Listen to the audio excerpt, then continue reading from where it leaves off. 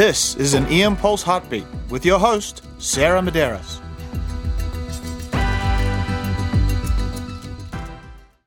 Welcome back to EM Pulse, and happy summer to those of you in the Northern Hemisphere. We hope you're finding some time to relax. Now, we've talked before about the benefits of screening for HIV in the ED.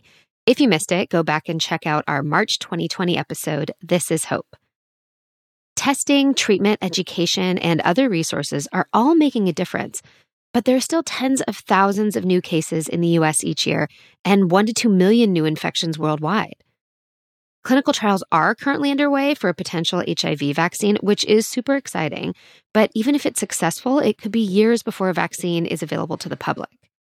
In the meantime, let's explore a tool we already have access to help reduce HIV infection and transmission: pre-exposure prophylaxis, or PrEP. And joining me today is my good friend and colleague, Dr. Mike Kasner. He's an emergency physician at Mount Sinai and Holy Cross Hospitals in Chicago and part-time faculty at the University of Missouri at Kansas City. So thanks for being here, Mike, and let's jump right into it. What is PrEP? Sure. So most emergency physicians are probably more familiar with PEP, or post-exposure prophylaxis, following something like a potential HIV exposure with a needle stick injury, et cetera. PrEP is pre-exposure prophylaxis. So in somebody who is HIV negative, they'll regularly take a medication to prevent the transmission of HIV. And there are actually a few different options for this, all of which are evidence-based, which is really exciting. So tell me about those options. What kind of meds are we talking about? So there are actually currently 3 medication options, 2 of which are oral daily meds, and the other, a more recently approved one, is an intramuscular injection. So the one that's been used the longest is called tenofovir disoproxil fumarate M-tricytidine, or more easily said by its trade name, Truvada. That's the one that's been around the longest. A few years ago, tenofovir alafenamide M-tricytidine was made available. That's more commonly known as Descovy.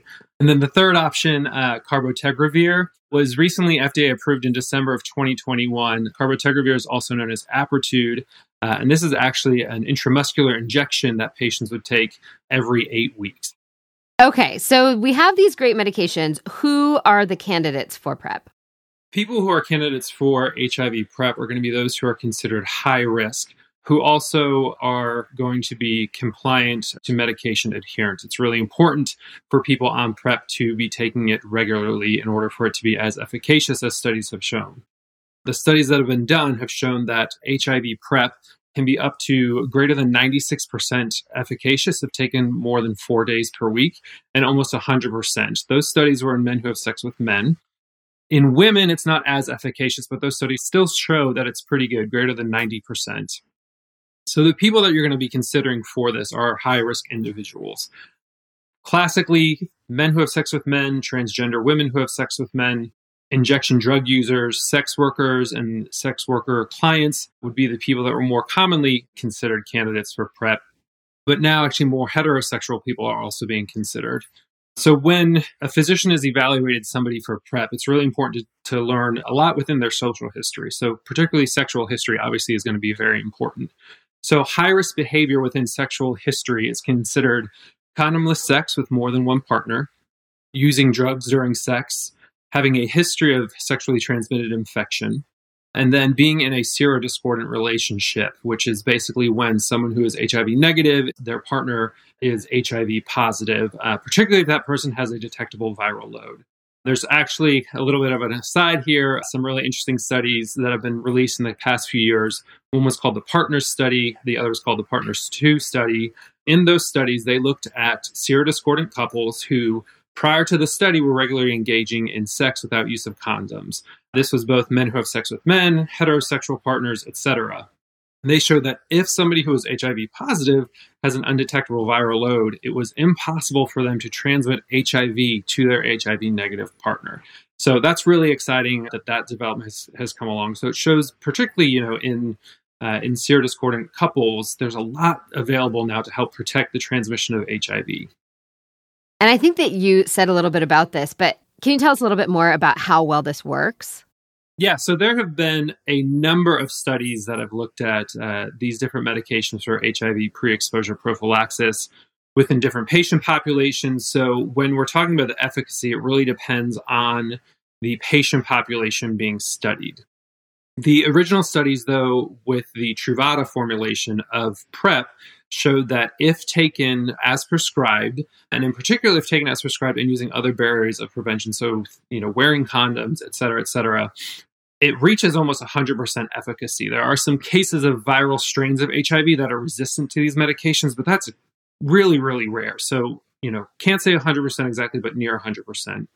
One of the things that we had mentioned was that medication compliance is really important too. But even if somebody only takes their PrEP 4 times a week, and again, this is with the Truvada version the studies have looked at, it's still greater than 96% efficacious. So still really, really good, even if the patient forgets the dose from time to time.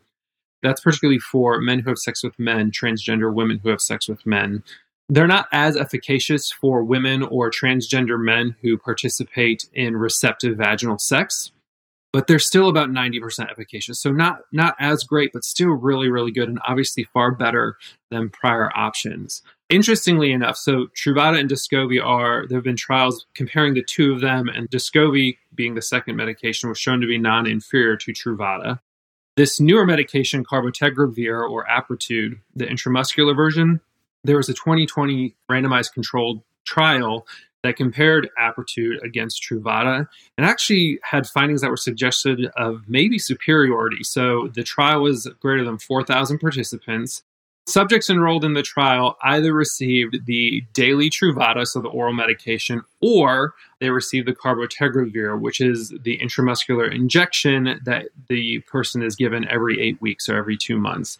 The trial was actually stopped early because it reached its efficacy endpoint early and showed that maybe even this intramuscular injection might be superior. So amongst these 4,000 plus participants, in the Truvada group, 39 of them ended up contracting HIV. In the cabotegravir group, only 13 participants contracted HIV.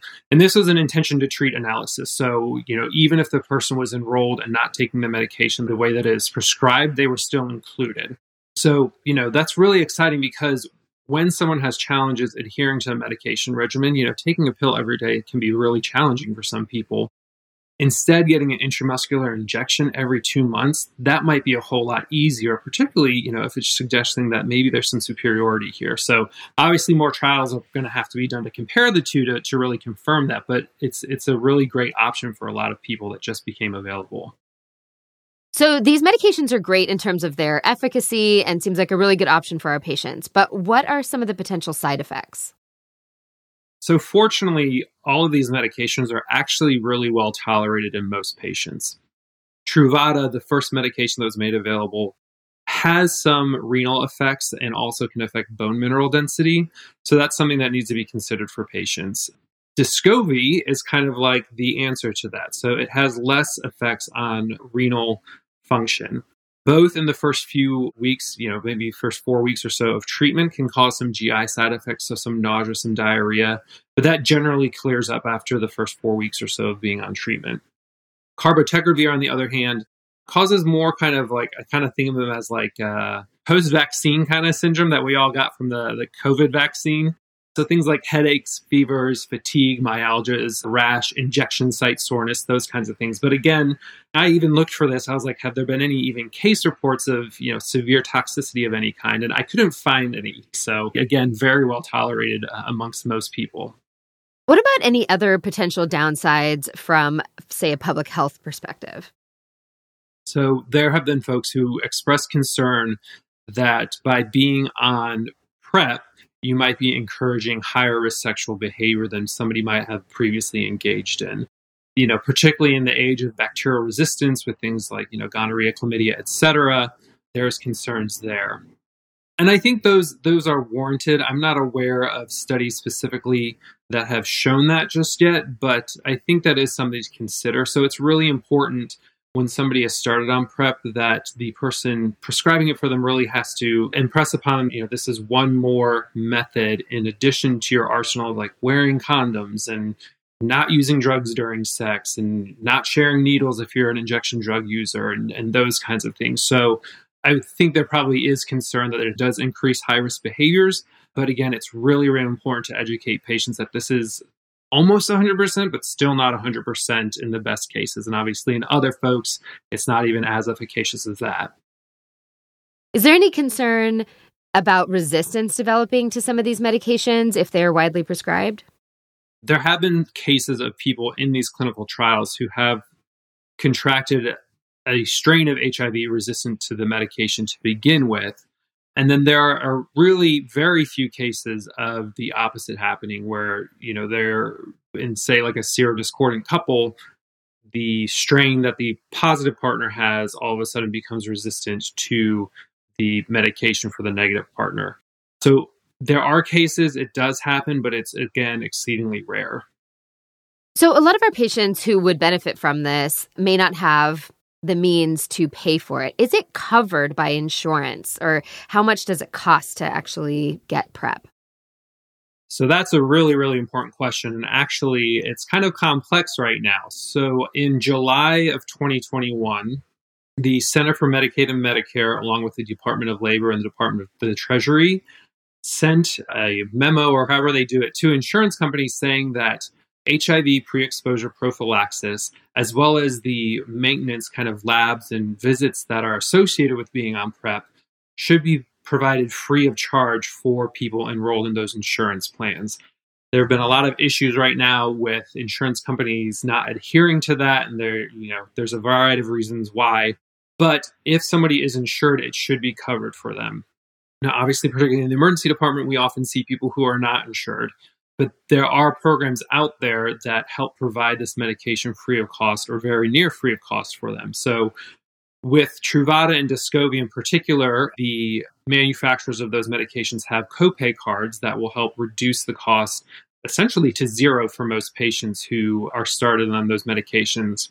Then there's actually a program, it's called the Ready Set PrEP program, that if somebody qualifies for that, they can receive PrEP as well as the associated care, again, free of charge. So there are ways out there to help reduce the cost. Because otherwise, out of pocket, these drugs are really, really expensive. So Truvada, there is a generic form now, but Truvada out of pocket and Descovy out of pocket, they're about $1,800 to $1,900 a month, which for basically everybody, I think is crazy and really cost prohibitive. And then Carbotegravir is even higher. So that's $3,700 roughly per dose. So again, very cost prohibitive. But the importance is to know that there are programs out there and help get patients plugged into those programs.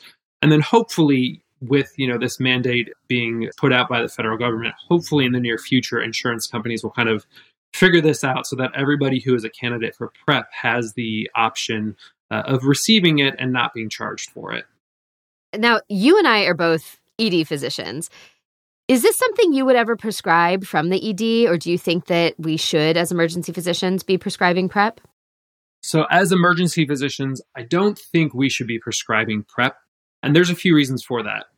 So foremost, before somebody is started on PrEP, they need to have some tests done. So renal function obviously is important to test. They're going to need a panel of STIs. Obviously, they need to be tested for HIV. And I think that last one is kind of where it would be very tricky for somebody in the ER to prescribe PrEP. So most of us, I think, in the emergency department maybe have access to a screening option for HIV, but we don't have that confirmatory testing, right? So that's going to be important because if somebody is actually HIV positive, then they shouldn't be started on PrEP for obviously reasons. Now, the treatment for HIV itself to help suppress the viral load is different from these formulations for pre-exposure prophylaxis. So I think in general, we shouldn't be the ones prescribing it. That being said, I think it's important for emergency physicians to know about this because we have the ability to empower our patients with this knowledge, right? A lot of times patients who don't have access to a primary care provider come to us for primary care type needs. And if we, in learning, about that patient, if you find out, hey, this person might actually be a great candidate for PrEP, like maybe this is their 4th visit for an STI this year, or maybe they've divulged to me that they are engaging in injection drug use. You can inform them, did you know that this medication exists? And then if you know the resources in your area can help get them that follow-up to get those tests done, to then be started on PrEP once it's confirmed that they are HIV negative, et cetera. And for most of us, I think it really is going to be about those local resources. Are there any national resources or anywhere that people can get more information? Knowing your local resources is going to be huge, particularly, what primary care doctors are in your area that prescribe it, or if you're not even aware of those, sexual health clinics, I think in general at this point, probably are all most comfortable prescribing this. LGBT centers in your city might be a great option as well.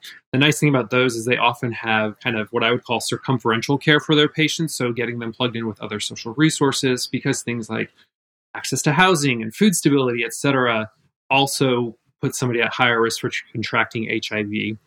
If all else fails and you're really not sure what the resources are in your area, HIV.gov actually has a search bar at the top of the page that you can put in your city or your zip code, and it will show either you or your patient resources in the area that can get them plugged in with HIV pre-exposure prophylaxis, and on top of that, other healthcare as well.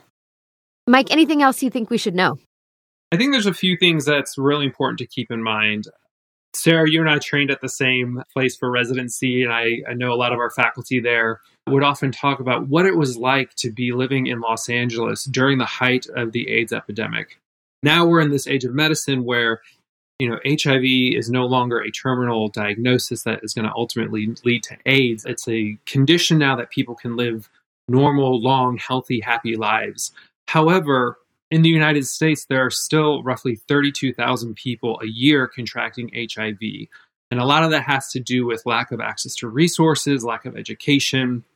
In the United States, most recently, I think it was in 2018, it showed that there are about 130-ish thousand people on HIV pre-exposure prophylaxis. However, there are 1.2 million people in the United States alone that would be considered eligible for it. So again, empowering people with that education and knowing that the HIV epidemic is not over yet, particularly worldwide. There are millions of cases every year. But even in the United States, there are still people contracting HIV.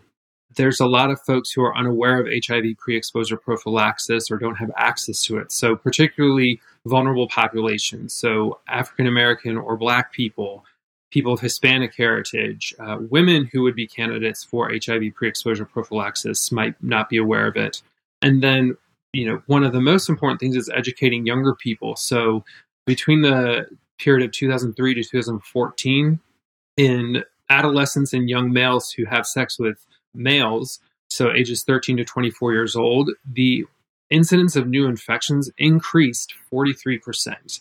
So that shows that we have a long way to go in the fight against HIV in terms of empowering our patients and educating them about the options that exist for them. I do think it will be possible one day to live in a world without HIV. It's something I'm passionate about both professionally and outside of work, but we have a ways to go. And so the biggest things are for us to be aware of these options, for us to make our patients aware of these options, and then to help get them plugged in to the care that they need to help prevent spreading the transmission of HIV. Absolutely. And Mike, I know you really are very passionate about fighting HIV/AIDS. So tell us what else you're involved in right now in terms of raising money for the fight. So I regularly participate in an event that's called the AIDS Life Cycle. It's the world's largest HIV/AIDS charity event. And what it is, it's a bike ride that starts in San Francisco and goes all the way down to Los Angeles. I got started volunteering with the AIDS Life Cycle during residency. I volunteered on the medical team. So if anybody listening to this podcast thinks that might be something they're interested in, they're always looking for physicians and other healthcare providers. And then the last few years, I've actually participated as a cyclist raising money, which has been a lot of fun. Mike, I just think that's awesome. So a huge thanks to Dr. Kasner for sharing his expertise with us today. If you haven't been talking to your patients about PrEP, I hope this encourages you to start. Here at UC Davis, we're actually starting a new program to help interested patients get access to PrEP and ongoing care directly from the ED. As always, thanks to the UC Davis Department of Emergency Medicine and to OM Productions. See you next time.